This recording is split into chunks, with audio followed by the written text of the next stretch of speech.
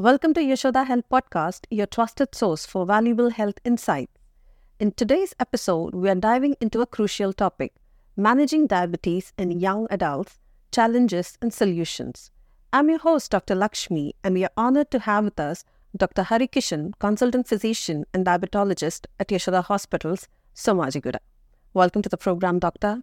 Hello. So, Dr. Hari, could you provide an overview of diabetes in young adults and what makes managing diabetes challenging for this age group in particular?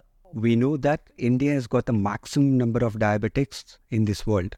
Even in population now, we have beaten China. In diabetes, we've been on top of the list for quite some time now.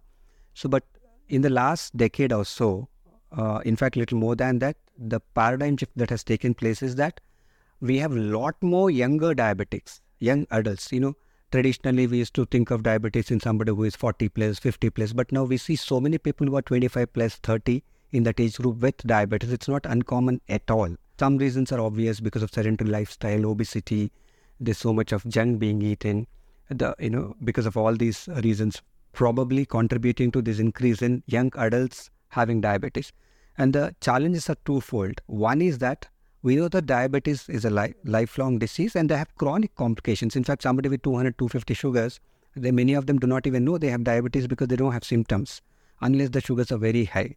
But we know that the longer they have uncontrolled diabetes, the higher the chance of long-term complications, damage to the retina, damage to the nerves, damage to the kidney, nephropathy, or the heart disease, etc.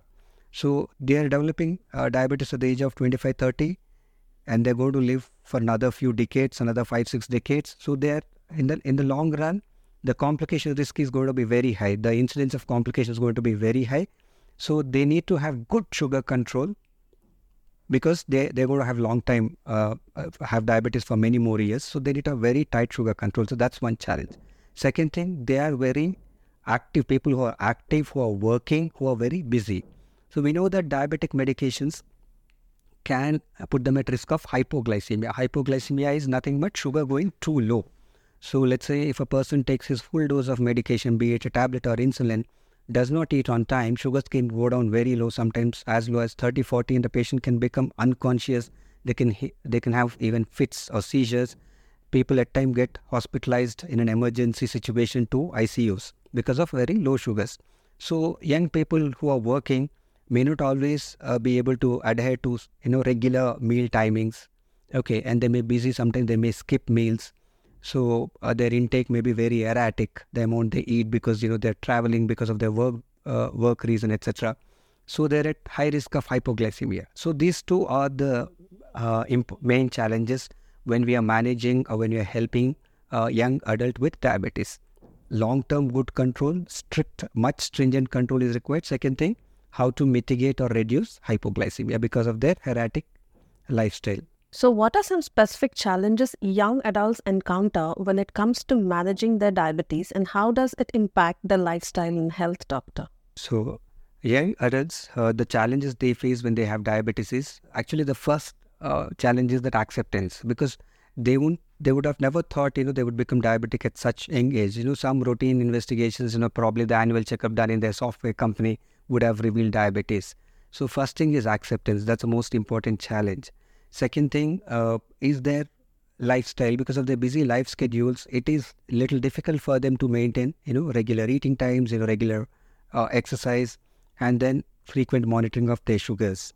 And then, as we've already discussed, hypoglycemia, that is low sugars, it's going to be a challenge because their irregular eating habits as well. So how does lifestyle factors like diet, physical activity and stress, as we've discussed earlier, contribute to diabetes management in young adults?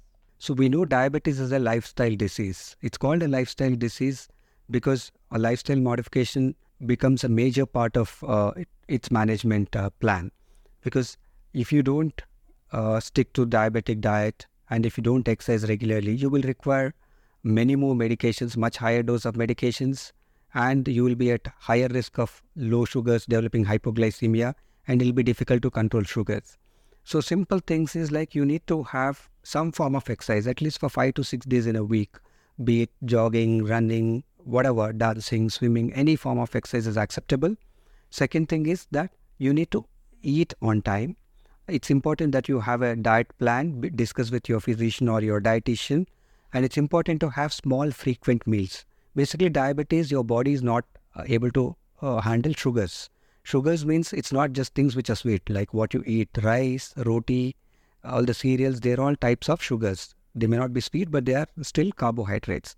So your body is not able to handle the carbohydrate that you consume. So if you eat small amounts, whatever insulin that's available in your body, that is able to handle low sugars more effectively. And then if you eat more frequently, you are less likely to get into hypoglycemia because of the medications that you are taking. So it's important that you have small frequent meals. You should not have your tummy full at one go. So small frequent meals, regular exercise, and regular monitoring of sugars, these are some things young adults need to keep in their mind. So I'm sure maintaining treatment adherence can be tough. So what strategies do you recommend to ensure that young adults stay committed to managing the diabetes? So most important thing is educating them.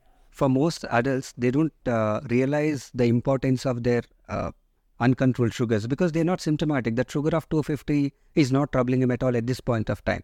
So the most important thing in diabetes management is educating the patient. You need to make them understand that even if they don't have any symptoms, it's important to keep their sugars under the recommended levels to prevent long-term complications and even short-term complications, because sometimes if they go too high, they can develop something like ketoacidosis, or they can become unconscious because of very high sugars.